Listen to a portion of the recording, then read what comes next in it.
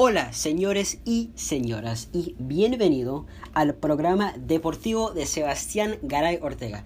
Bueno, es deportivo, pero es más con un enfoque al fútbol. Y bueno, primero les quiero pedir perdón porque yo hablo el español, yo hablo el castellano, yo me puedo defender, pero no les voy a mentir, no lo hablo de manera perfecta. A veces yo cometo varios errores gramáticos, de usar el tenso incorrecto, usar el imperfecto cuando debo usar el pretérito, etc. Pero bueno, les pido el perdón, pero pido que escuchen este podcast, que lo disfruten, porque hoy vamos a hablar del fútbol. Y bueno, este va a ser el primer episodio del podcast, pero bueno, este podcast va a ser sobre el fútbol, el fútbol más basado en Europa, el fútbol europeo. Obviamente hoy, junio 7, son las 7:13 de la noche.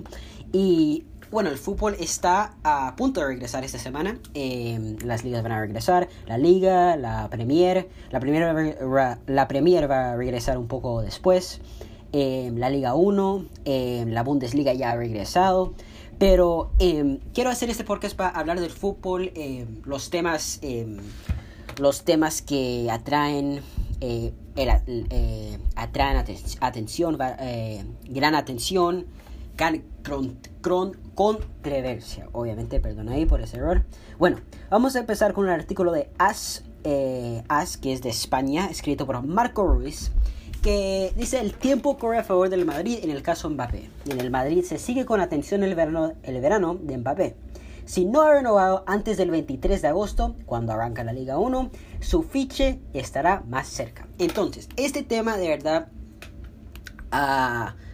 no les debe sorprender tanto, porque yo personalmente soy un aficionado del Paris Saint-Germain, y en las páginas francesas, muchos de la mayoría de los aficionados obviamente son franceses, obviamente, y le dicen a Mbappé, le piden que firme el contrato, y ves muchos de esos comentarios en Instagram, en Twitter, porque obviamente le quieren que quién no quisiera que Mbappé firme el contrato.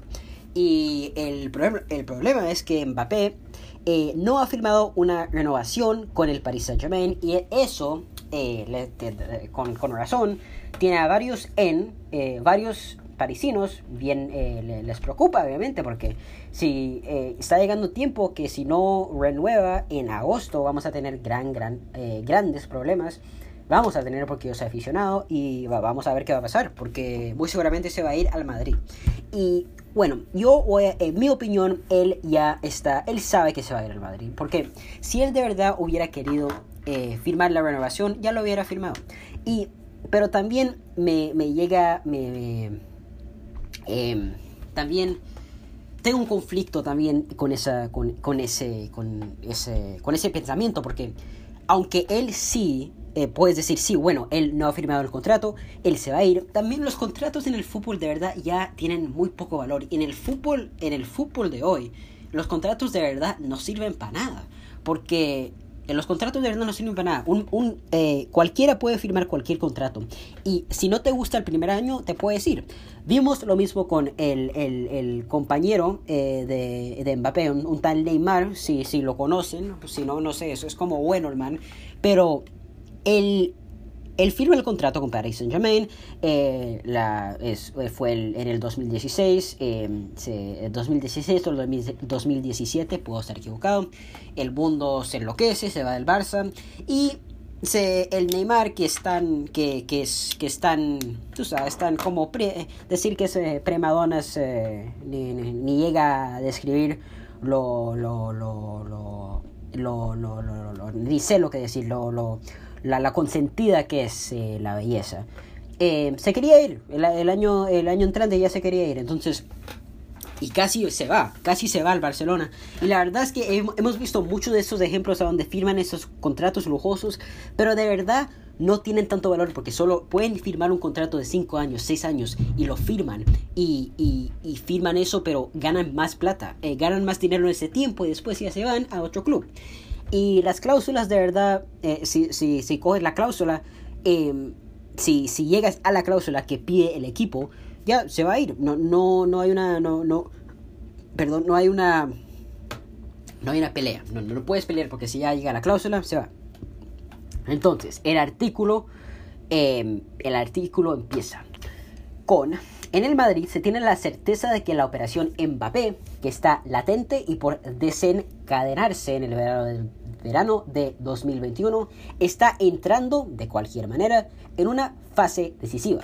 Obviamente esa fase decisiva es que si no firma de antes del agosto 23 van a tener grandes problemas el club parisino. En los despachos del Bernabéu se va a seguir muy atentamente esta peculiar cuenta atrás que ya ha comenzado y que durará todo el verano. Si Mbappé no renueva, todo será más fácil en el verano del 2021.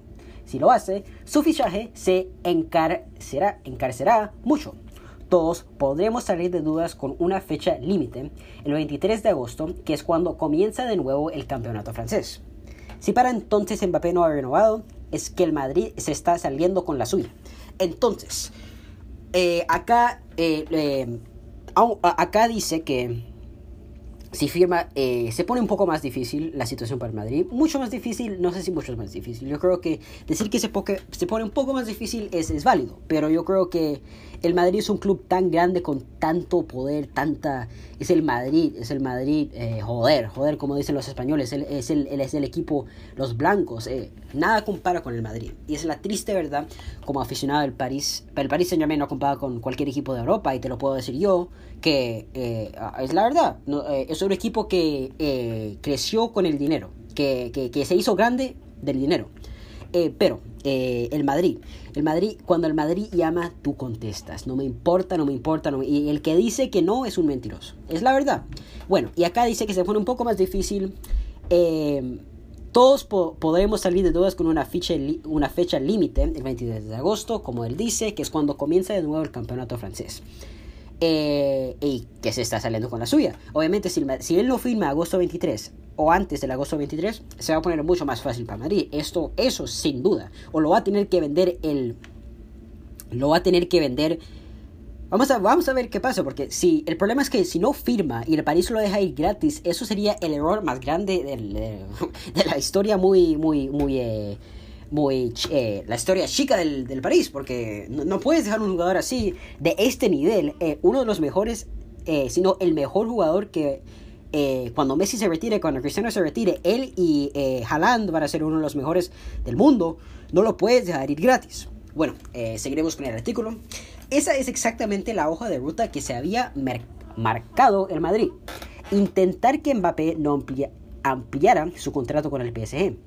Tiene firmado hasta 2022, así que en 2021 sería muy fácil sacarlo de ahí a un precio razonable, porque la entidad parisina estaría obligado a venderle o dejarle escapar gratis al verano siguiente. Bueno, ahí también lo tenemos, que él tiene el contrato hasta el 2022. Entonces, si él no llega a firmar una extensión antes de agosto 23, van a tener que venderlo en el verano del 2021, porque no pueden dejarle el lujo de irse gratis. Eso sería fatal. Y bueno, conociendo al Nasser Al-Khelaifi, conociendo al directivo de deportes del París, Leonardo, no lo van a dejar ir gratis. Lo van a tener que vender, y vamos a ver qué pasa. Bueno, sigo. Es el plan exacto que el Madrid siguió para traer a Hazard por 100 millones de euros, un valor de mercado muy inferior al que realmente tenía el belga en ese momento, una de las estrellas de la Premier. De momento, Mbappé ya ha rechazado 2 ofertas de renovación que ha tenido sobre la mesa.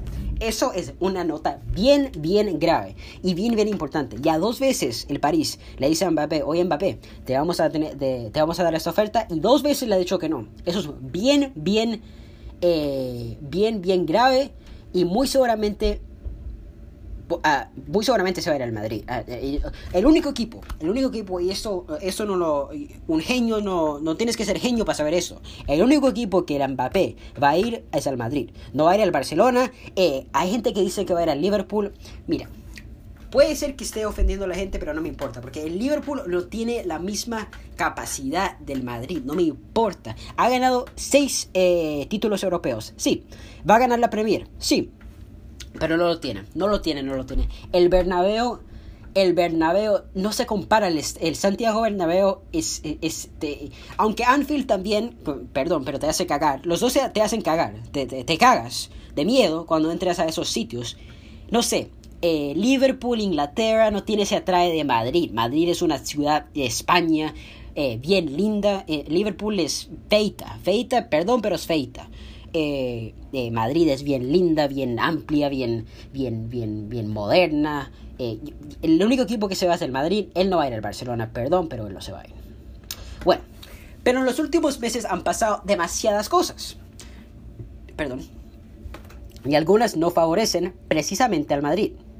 La falta de liquidez será muy acusada este verano, pero quién sabe si el siguiente, cuando tenga que acometer la operación, el problema será el mismo. En el lado del jugador también se ha creado una inseguridad.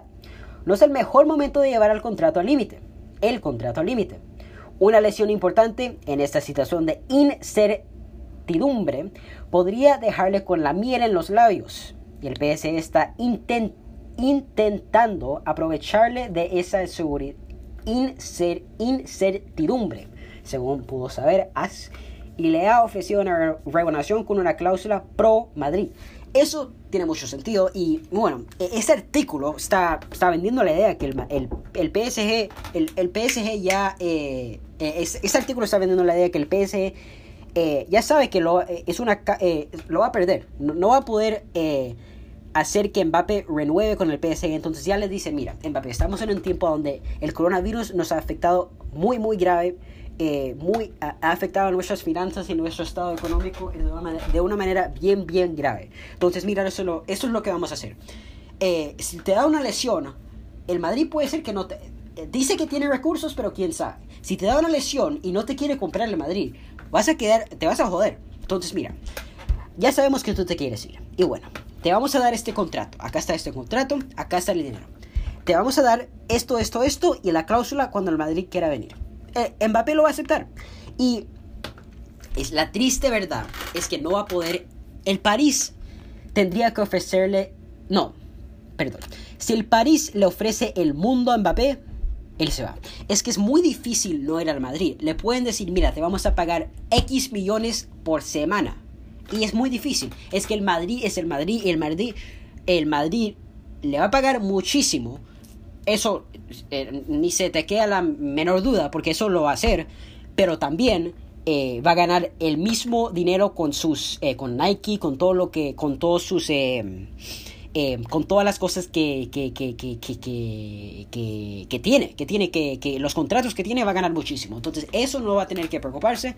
Y eso es lo que de verdad, eso es lo que tiene más, eso es lo que va a pasar y lo que debe pasar, porque el París tiene que aceptar que no es un equipo grande. Y a mí me encanta el París.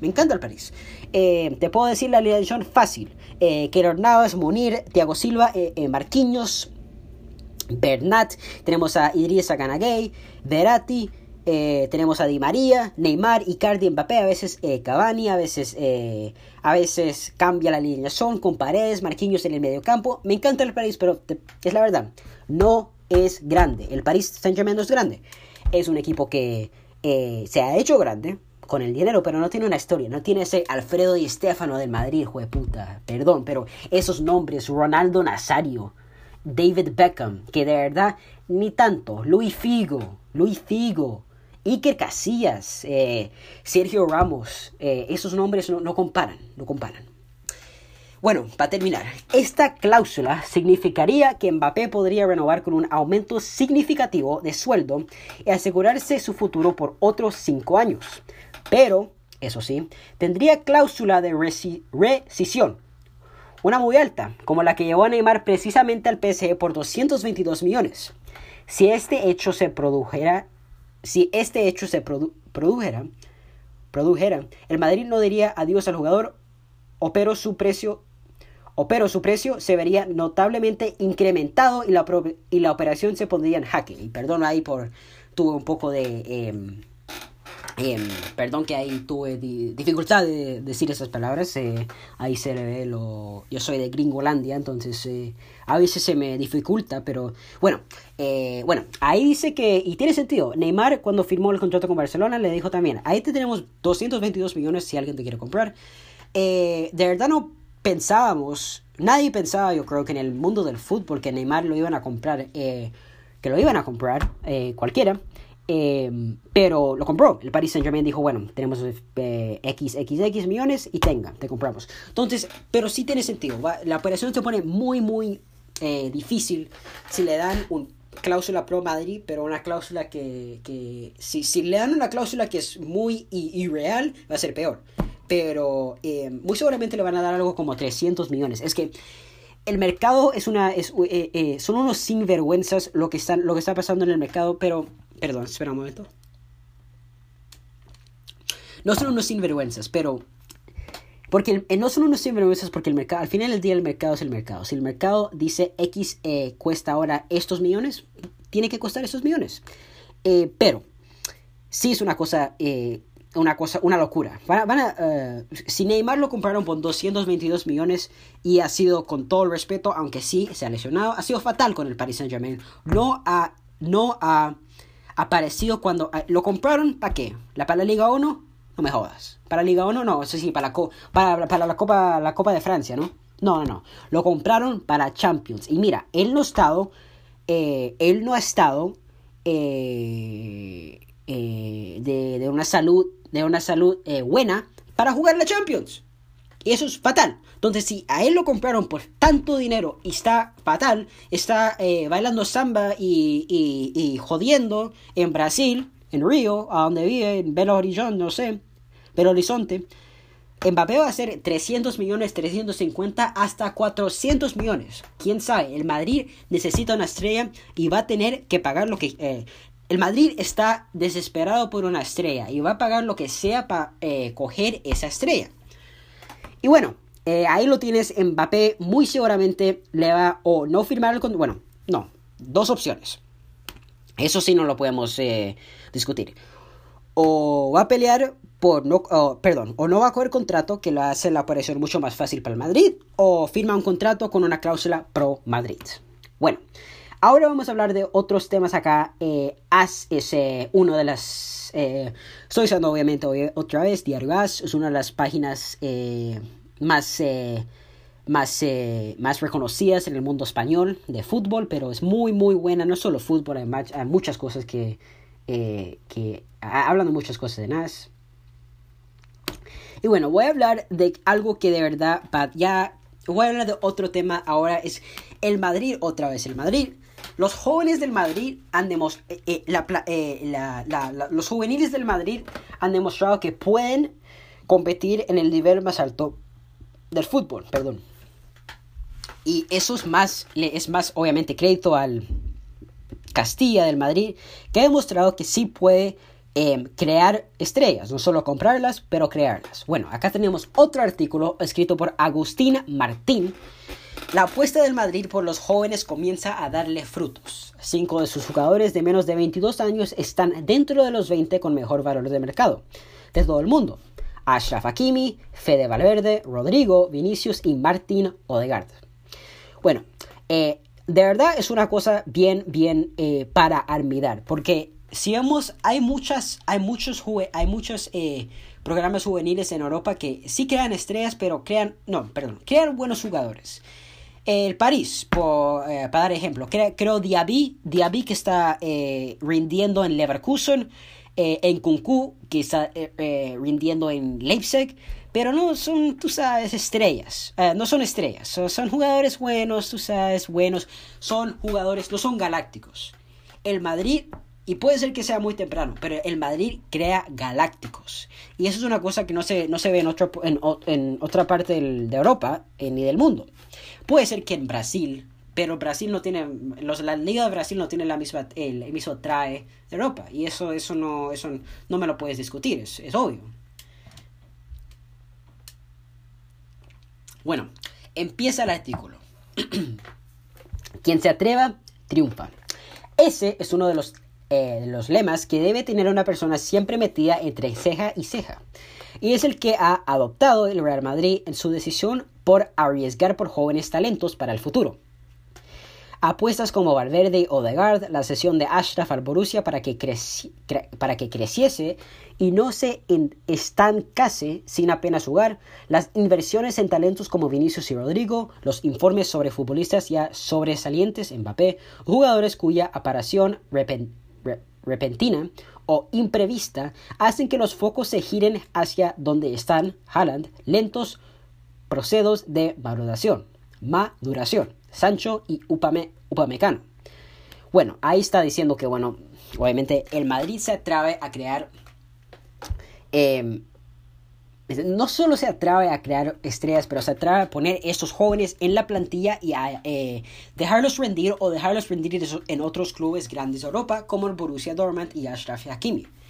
Y bueno, ahí dice, los informes sobre futbolistas sobresalientes o jugadores cuya aparición repentina o imprevista hace que los focos se giren hacia donde están, lentos procesos de maduración. Entonces ahí vemos que aunque esos procesos de Sancho, de Upamecano, de Haaland, esos son estrellas, pero a veces duran, es un sistema donde tienen que rinden y llegan a ser estrellas, pero es un proceso de jóvenes, de Sancho en el City, no pudo salir, tuvo que ir al Borussia y esta estrella. Mbappé, Mónaco, tenga, ahora es estrella. Haaland empezó en Noruega, obviamente, Leipzig, y ahí tenga, o en el Salzburgo, me estoy equivocando, pero estas estrellas son creadas en el Madrid, España. En Madrid, no son creadas en ninguna otra parte y demuestran que ya pueden jugar en el mejor equipo del mundo, o no el mejor equipo del mundo, pero el equipo más reconocido del mundo tan rápido. Es una cosa que no se ve en otra parte del mundo. Bueno, seguimos. Y esa apuesta le está saliendo fantásticamente bien al Real Madrid. 5 de sus jugadores aparecen dentro de los 20 jugadores con mejor valor de mercado de todo el mundo. El primero de todos es Achraf, que aparece en el 8º lugar con un valor estimado de 54 millones de euros. El lateral hispano marroquí lleva explotando en la Bundesliga, primero como lateral izquierdo, ahora actuando por el carril derecho, desde que llegase en 2017. En estos 2 años ha aumentado su valor por 12. Ha pasado de ser valorado en 5 millones hasta 60, que es increíble. Achraf Hakimi, con su rendimiento en el Borussia Dortmund, ha cambiado su valor. Cuando llegó en el 2017, perdón un momento. Uy, es que la garganta de verdad tuve que tomar un poco de agua, pero bueno. Cuando llegó en el 2017, tuvo un valor de 5 millones. Y ahora tiene un valor de 60 millones. Una cosa absurda. Ha rendido muy bien. Este año ha jugado, es uno de los cracks y te digo algo, él puede llegar a ser uno de los mejores del mundo. Bueno, eso no es una cosa, un debate. Yo creo que ya es uno de los mejores del mundo. Pero te digo esto va a ser una controversia grande, pero es la verdad. Yo digo que él es mejor que Alphonso Davies. Mira, ya me están matando, pero mira, déjame tomar un poquito de agua, que si no mi garganta se va a morir. Pero te voy a decir por qué.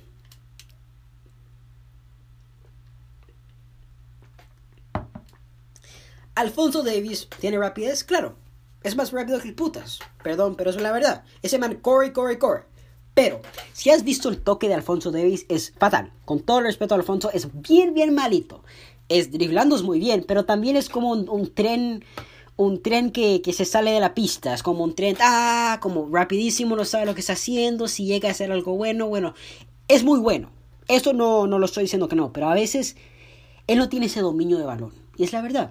Hakimi tiene un dominio del putas. Hakimi sabe cómo jugar con esa pelota y es la verdad. Y de verdad que yo digo que él, atacando, Hakimi puede ser mejor que Alphonso Davies en poco tiempo. Ahora, no estoy diciendo que Alphonso Davies no pueda llegar a ese nivel, pero ahora yo no creo que su estilo de fútbol, su estilo de jugar con la pelota es todavía... no tiene ese dominio. Ese dominio lo tiene Achraf Hakimi, en mi opinión. Bueno, sigamos, perdón. La pandemia del coronavirus, que ha frenado toda competición deportiva, le ha devaluado en 6 millones. Para dejarlo en esos 54 millones, eso tiene sentido porque era 60, ahora 54 por la pandemia. Aún, así es el jugador marroquí mejor valorado. Eso de verdad no me sorprende tanto, aunque sí hay jugadores marroquíes que son buenos, pero obviamente no tienen ese reconocimiento mundial. El último el último jugador que de verdad tuvo ese reconocimiento fue Mehdi Benatia. Y yo creo que él jugó en el Bayern jugó, yo creo que también tuvo un poco una cosa en la Juve, pero en el Bayern rindió bien. Bueno, sigamos. El mismo caso le ha pasado a Fede Valverde, valorado también en 54 millones y que alcanzó su pico en marzo, con un valor de 60 millones de euros. El Madrid lo compró en mayo de 2015 por apenas 5 millones. Era la estrella emergente de la selección uruguaya sub-17, y una de las promesas más firmes de Peñarol. Ahora su valor se ha multiplicado casi por 11. Bueno, el pajarito, como lo llaman a el señor Valverde, ese man es un crack y tiene unos huevos que ni te los imaginas. Ese man tiene un dominio del mediocampo del putas. Ese man sabe, te pone la pierna y dice, hijo de puta, te la voy a romper, porque yo sé cómo, yo defiendo este terreno y tú no me vas a pasar. Él es como todos esos uruguayos, y mi papá lo dice siempre, es la verdad, todos esos uruguayos tienen unos huevos enormes. Diego Godín, Jiménez, jueputa, yo lloro en la cancha porque no gano, jueputa, y yo te mato en la cancha. Si te tengo que matar para ganar, te mato. Eso lo tiene Valverde. Valverde es un crack. Tácticamente es bien bueno, bien hábil. Con la pelota es bien hábil también. Y eso, tener huevos es una cosa que yo quiero eso más que talento, aunque obviamente él tiene los dos, pero él demuestra eso, que ama al Madrid, que le gusta jugar, que sabe cómo jugar y que se mata para ganar, ¿ok? Bueno, el Madrid lo compró en mayo de... Ahora su valor se ha multiplicado casi por 11. Son los dos jugadores madridistas con mejor valor de mercado. Le siguen Rodrigo, Vinicius y Odegaard, los tres valorados en 45 millones de euros. Curiosamente, el Madrid pagó esos 45 millones por Vinicius y por Rodrigo. Por Odegaard apenas tuvo que desembolsar una cantidad entre 3 y 4 millones de euros al Strømsgodset por su fichaje. Poco gastó para tanta rentabilidad. Eso es de verdad, poco gastó para tanta rentabilidad porque Odegaard nunca ha tenido... Y eso me sorprende. Yo creo que... Dame un segundo. No sé si ha cambiado el sistema del Castilla comparado antes a hoy. Antes como cuando compraron Odegaard, ahora. Pero de verdad nunca le dieron esa oportunidad que le dieron a Vinicius o a Rodrigo. Yo creo que hay dos cosas. Lo que acabo de decir, que ha cambiado mucho el sistema, yo creo, de los jóvenes en todo el mundo, yo creo, ni en el Madrid. Si vemos, el City perdió a Jadon Sancho, que es un crack ahora. Yo creo que todos los clubes ahora están manteniéndose, teniendo una nueva idea de que, bueno, tenemos estos jóvenes y son buenos. Tenemos que buscar una manera de jugarlos. Es difícil porque obviamente los titulares son los titulares, ¿entiendes? Pero van a tener que jugarlos de alguna manera. Entonces, Odegaard. También lo segundo es que él también era bien peleón. Y eso le pasa a muchos jóvenes. Era bien peleón, no quería estar en la Castilla, quería estar en la primera automáticamente. Y hay un problema con eso, es que es el Madrid. Y bueno, en cualquier equipo, pero más en el Madrid, tener esa actitud es bien brava, es bien difícil. Pero si alguien, bueno, te digo algo, si alguien tiene mis respetos es Odegaard. Él se fue al culo del mundo para jugar, para jugar minutos que no tienen nada de valor, y se ha podido recuperar su carrera de manera bien que me sorprende y lo admiro. Pero yo creo que se va a tener que ir. Ese medio campo no tiene el espacio. Tiene Casemiro, que es un crack, y ahora tiene a Fede Valverde. Y si sabemos algo de Zidane, es que Zidane le gusta defender. Y no va a poner tantos mediocampistas que puedan atacar. Odegaard sabe más con la pelota que defender. que en el sistema defensivo puede ser que entre, pero tenemos a Cruz. Cruz es un crack. Cruz controla la rapidez del juego. Odegaard, Fede Valverde, Casemiro, va a ser muy bravo. Yo creo que Odegaard le gusta el mediocampo central. No le gusta jugar de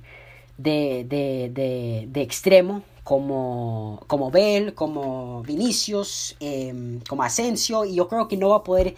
Él no rinde ahí y no va a poder buscar su espacio. Entonces yo creo que Odegaard yo digo esto, si hay un equipo que necesita,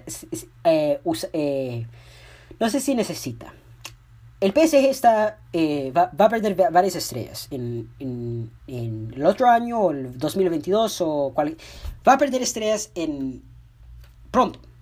Yo creo que Odegaard puede ser un crack. Y yo creo que si el París se pone las pilas y lo compran, pueden tener en las manos un crack del futuro. Y puede ser un jugador bien bueno. Es bien hábil en la Real Sociedad. Sabe con la pelota. Me recuerda a un James. Un James cuando primero llegó al Madrid, el primer año que fue crack. Él es como un James, pero confiando en Dios, obviamente no sabemos, y eso es pura especulación. Yo creo que es más disciplinado. James tristemente no tuvo la disciplina para mantener el ritmo, entonces yo creo que ese es disciplinado y el París puede tener una estrella si lo compra, en sus manos. Bueno, para terminar. En esa lista aparecen los nombres de jugadores a los que se les ha relacionado con el conjunto blanco para un futuro, próximo o lejano según los intereses madridistas. El primero no es más que Kylian Mbappé, el delantero del PSG, al que se le vincula constantemente, tiene un valor de mercado de 180 millones de euros. El segundo es Jadon Sancho, atacante inglés del Borussia Dortmund con un valor estimado de 117 millones. Son los únicos jugadores que superan la barrera de los 100 millones. Otro de los jugadores que suenan para reforzar el ataque, el Real Madrid en el delantero noruego Erling Haaland, que aparece en sexta posición con un precio de 72 millones. Y esos 72 millones, te digo algo, con esta pandemia obviamente no se va a engrandar todavía, pero en 2 años o en 3 años eso no va a ser 72 millones, eso va a ser casi 200 millones porque ese man es un crack. Y si Mbappé es 180, este también va a ser muy seguramente 200 o un poco menos. Cabe recordar que el Borussia Dortmund lo fichó a finales de 2019 por un montante de 20 millones de euros. En apenas 3 meses ha triplicado su valor de mercado. Una cosa absurda, y ese man hace goles como putas. Es como un robot. Ese man sabe hacer goles, es un goleador. Y un man tan alto y tan hábil con la pelota y tan rápido es una cosa que no creo que hemos visto en el fútbol desde como Nicolás Anelka. Y Anelka no era tampoco tan así. Es una cosa absurda.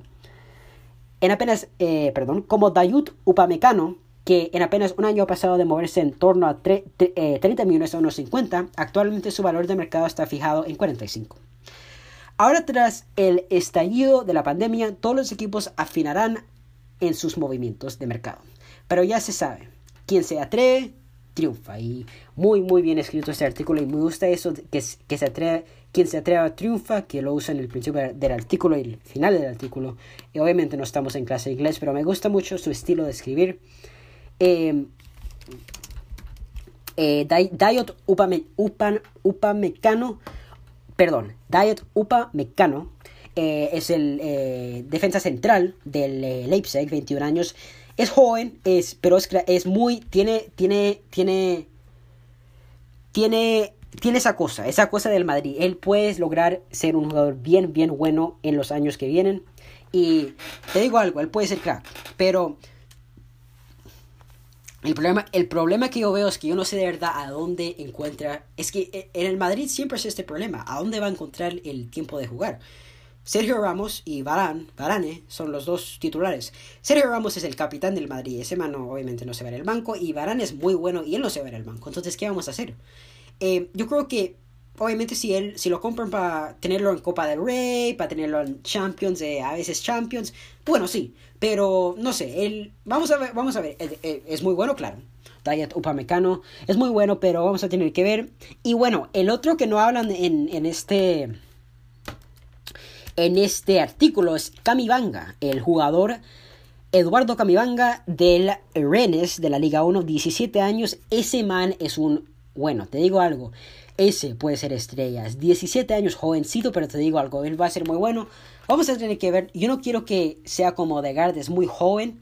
Quisiera que los jugadores jóvenes deben empezar en un club que no sea tan grande para de verdad adquirir experiencia, para mejorar. Entonces yo deseo que no vaya al Madrid, que vaya como Haaland, al Dortmund o otro equipo así.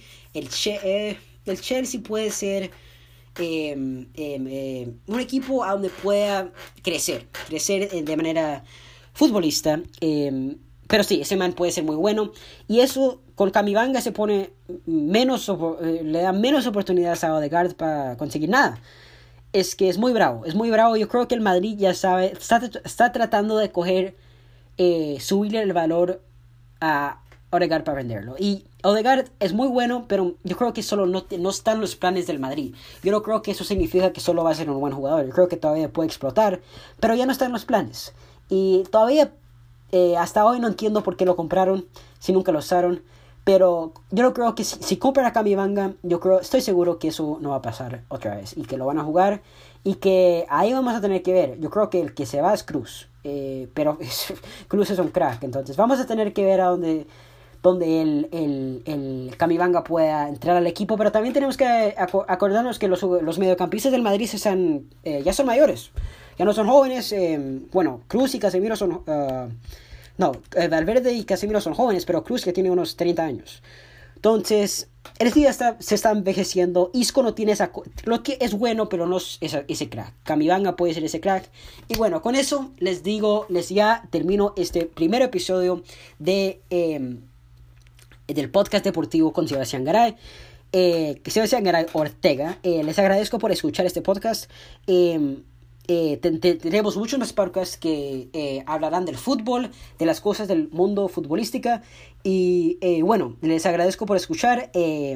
Mañana es lunes, junio 8, y hoy empieza la semana, el domingo empieza la semana, pero mañana empieza la semana del trabajo, de la escuela, de lo que sea. Y deseo que tengan una semana muy buena, una semana de prosperidad, de bendiciones. Y bueno, yo soy Sebastián Garay Ortega, el periodista que te la dice como es. Gracias.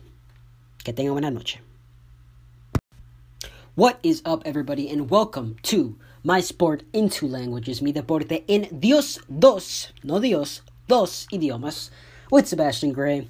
This podcast will be done in 2 languages, of course. This one is English, and the other one will be done in Spanish, 2 separate podcasts. It is June 7th, 8:33 in the evening, and this podcast will basically be about soccer and all things soccer. Soccer is one of the sports I love, one of the sports I understand the most, and one of the sports I love talking about. Now, I'm going to get right into it. I don't want to waste any more of your guys' time. I very much appreciate you listening to the podcast, and I hope you enjoy it. So, we have Ander Herrera. He sat down with us and spoke to us about his career, Spanish International. Ander Herrera. Us is a Spanish-based website. Of course, I'm taking their information right now off the English side of their website. And he says, Mbappe or Neymar leaving? PSG buys stars, it doesn't sell them. Pretty bold statement there by Ander Herrera. Of course, PSG is trying to make their name in European football by creating this notion that they buy players, that they buy these stars. They're not a selling team. They're not like Borussia Dortmund that buys stars. They're stars, but they sell them to bigger teams. They want to be that next big team. Of course, PSG, without the money put in by Nasser Al-Khelaifi and its Qatari owners, probably wouldn't be where it's at right now. Has very limited history about origins from 1970. The footballing club began. Of course, Ronaldinho played there, JJ Okocha played there, but they didn't really have much success until about the early 2010s, and are now... That you could say they're one of the top teams in football. They still haven't proven it. I mean, they have won, and this is coming from a diehard PSG fan. I am a very much a Parisian fan. I very much love their tactics. Love what they have to offer. I love this new generation of football, and I also like being a rebel. My father is very against. He's very old guardish. He likes the originals: Real Madrid, Manchester United, Manchester United, Inter Milan, Barcelona. Like most old older generations and even the younger generations, they don't really like to relate to this new generation of footballing clubs that are becoming big. But I, on the other hand, do like them. Now, back to the article. He says he affirms PSG buys stars he doesn't sell. Spanish international Ander Herrera, now with PSG, spoke to AS about his career. His plans for the future, and his life in Paris. Ander Herrera moved to PSG last summer on a 5-year contract. Before that, he lit up the pitch at Zaragoza, Athletic, and Manchester United, as well as for the Spanish national side. He spoke to AS about his past, present, and future. So, one of the questions I asked him is the Bundesliga is back in action, and Spain, Italy, and England have organized a date to start playing again after the suspension for the coronavirus. Did France make a mistake cancelling Ligue 1 for 2019-2020? Now, of course, this is relating, of course, to the coronavirus pandemic and the fact that Ligue 1 actually announced they would not be cancelling their season. And they're the only league in Europe that have a provision that states if the league is to be cancelled, the final results of the league will be what the table looks like. So in this case, PSG, of course, were the champions, and some differences were ended up being in the table. If we look here at the difference right now of the table of Ligue 1, we see that there was anger among many of the teams. So PSG finished first with 68 points. Marseille finished second with 56 points. Rennes finished third with 50 points. So, of course, the only teams that actually have a viable want to be angry at this would be teams such as Lyon, who are 7th and wouldn't even be close to Champions League or Europa League, if I'm not mistaken.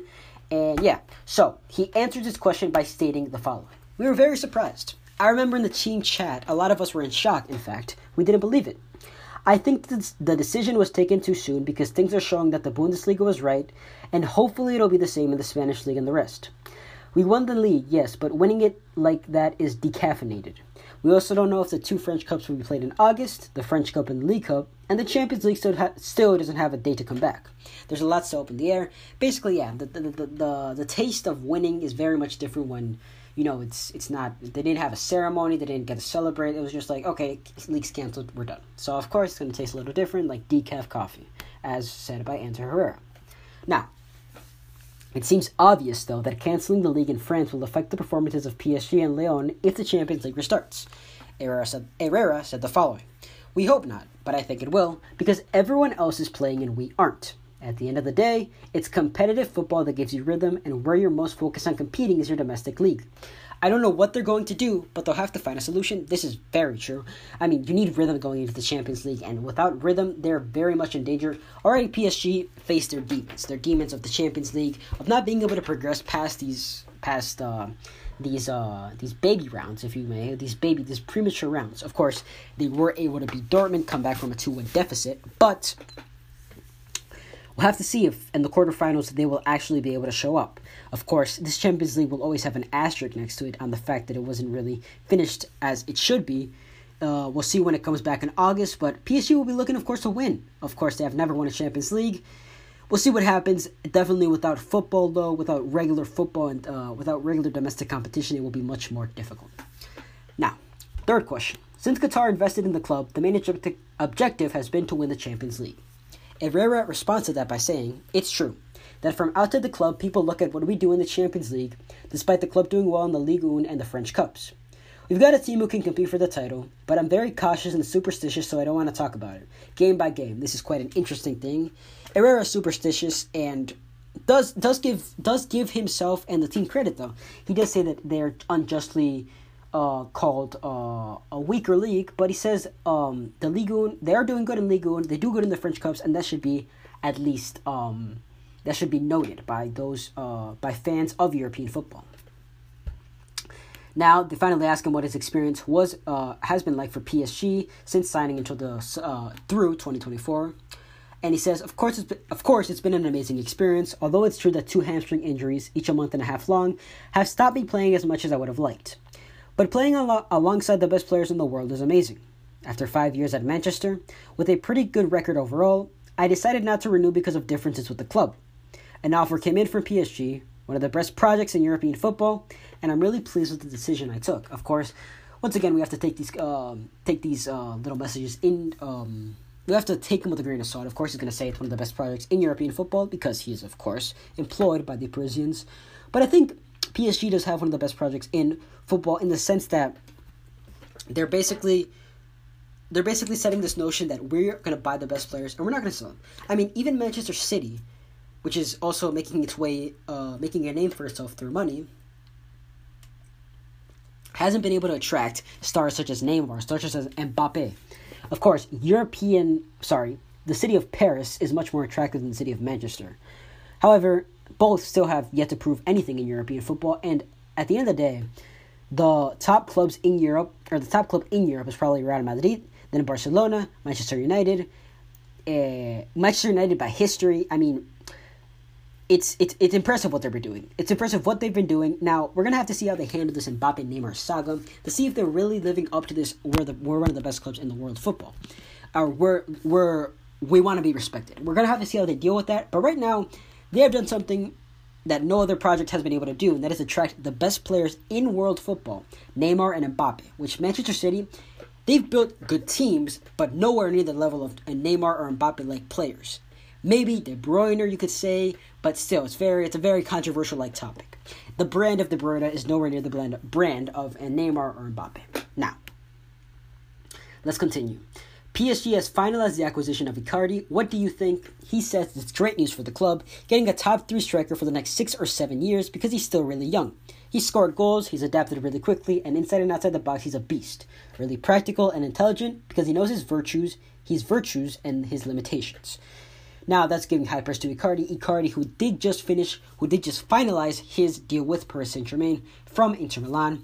He's going to be a promising player in the years to come. He had success at Inter Milan, and he broke out on the scene at PSG, scoring a multitude of goals, which, of course, were not given as much credit as they probably should, because it was in Ligue 1 and the French Cups. But let me tell you something.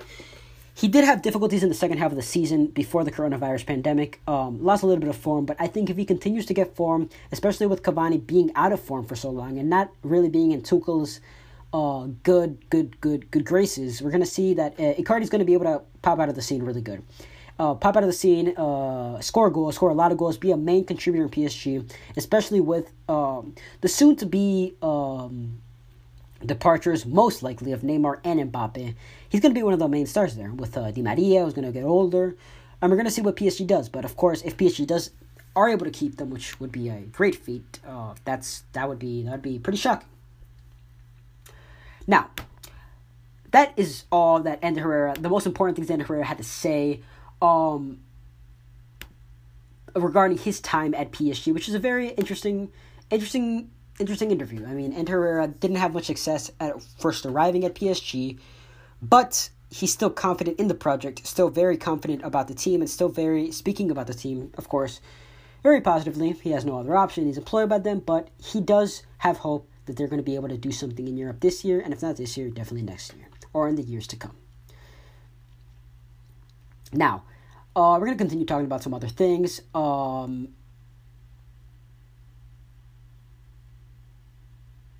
Kroos said about 3 days ago, pretty old news, but I think it's relevant to the topic we are now with 4 days until La Liga returns on June the 11th.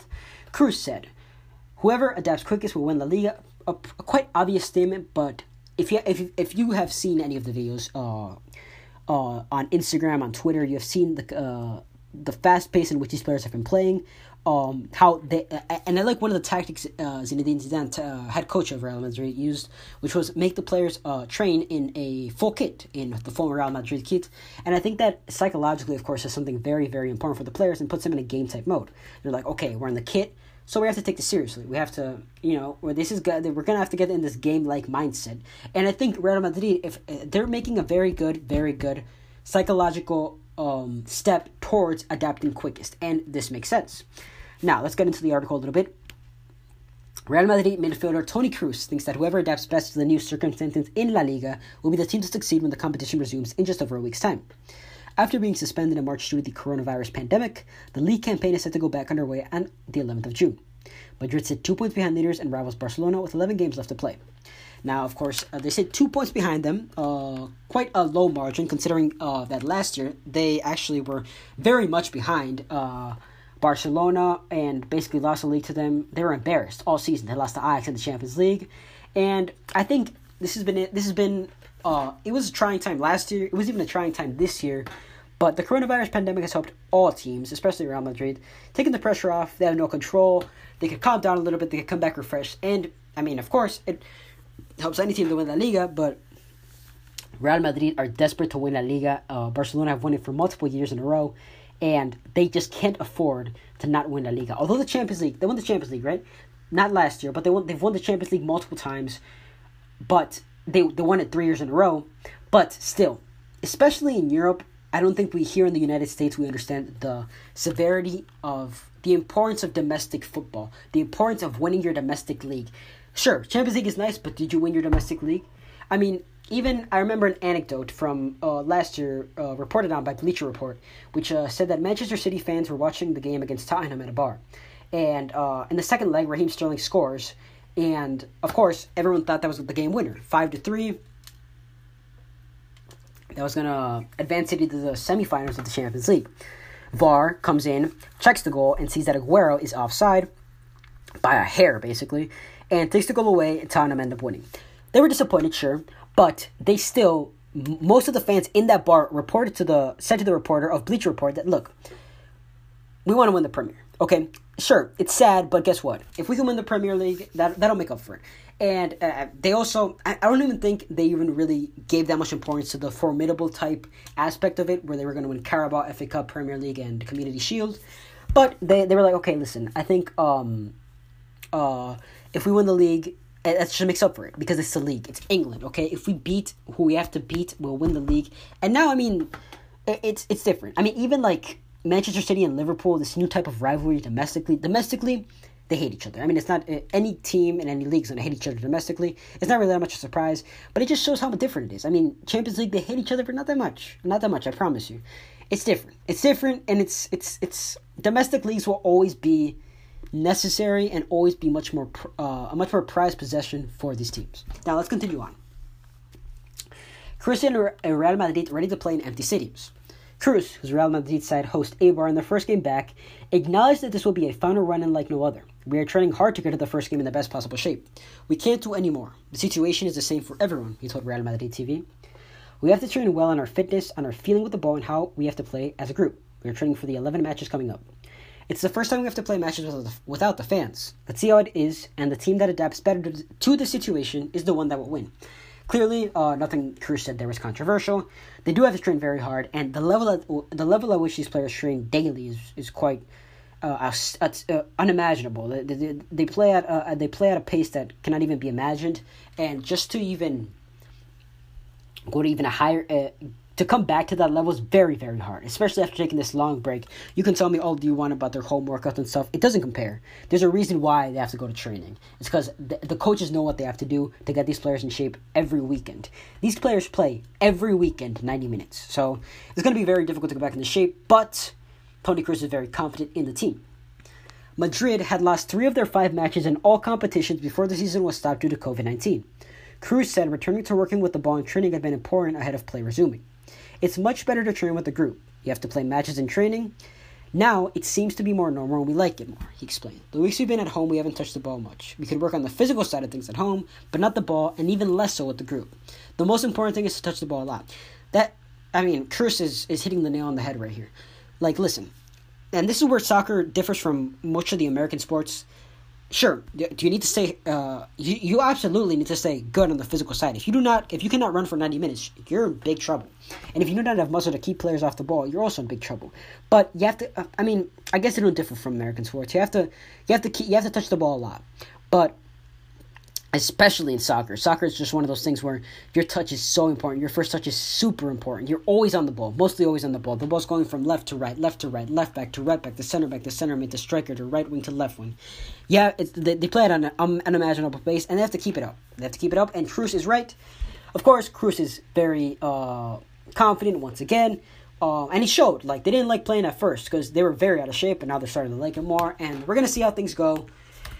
Now, to finish off this podcast, I just want to give you guys some of the fixtures that are coming up in the world of soccer. Of course, June 11th, let me repeat that, June 11th, La Liga returns. Finally, a major league returns.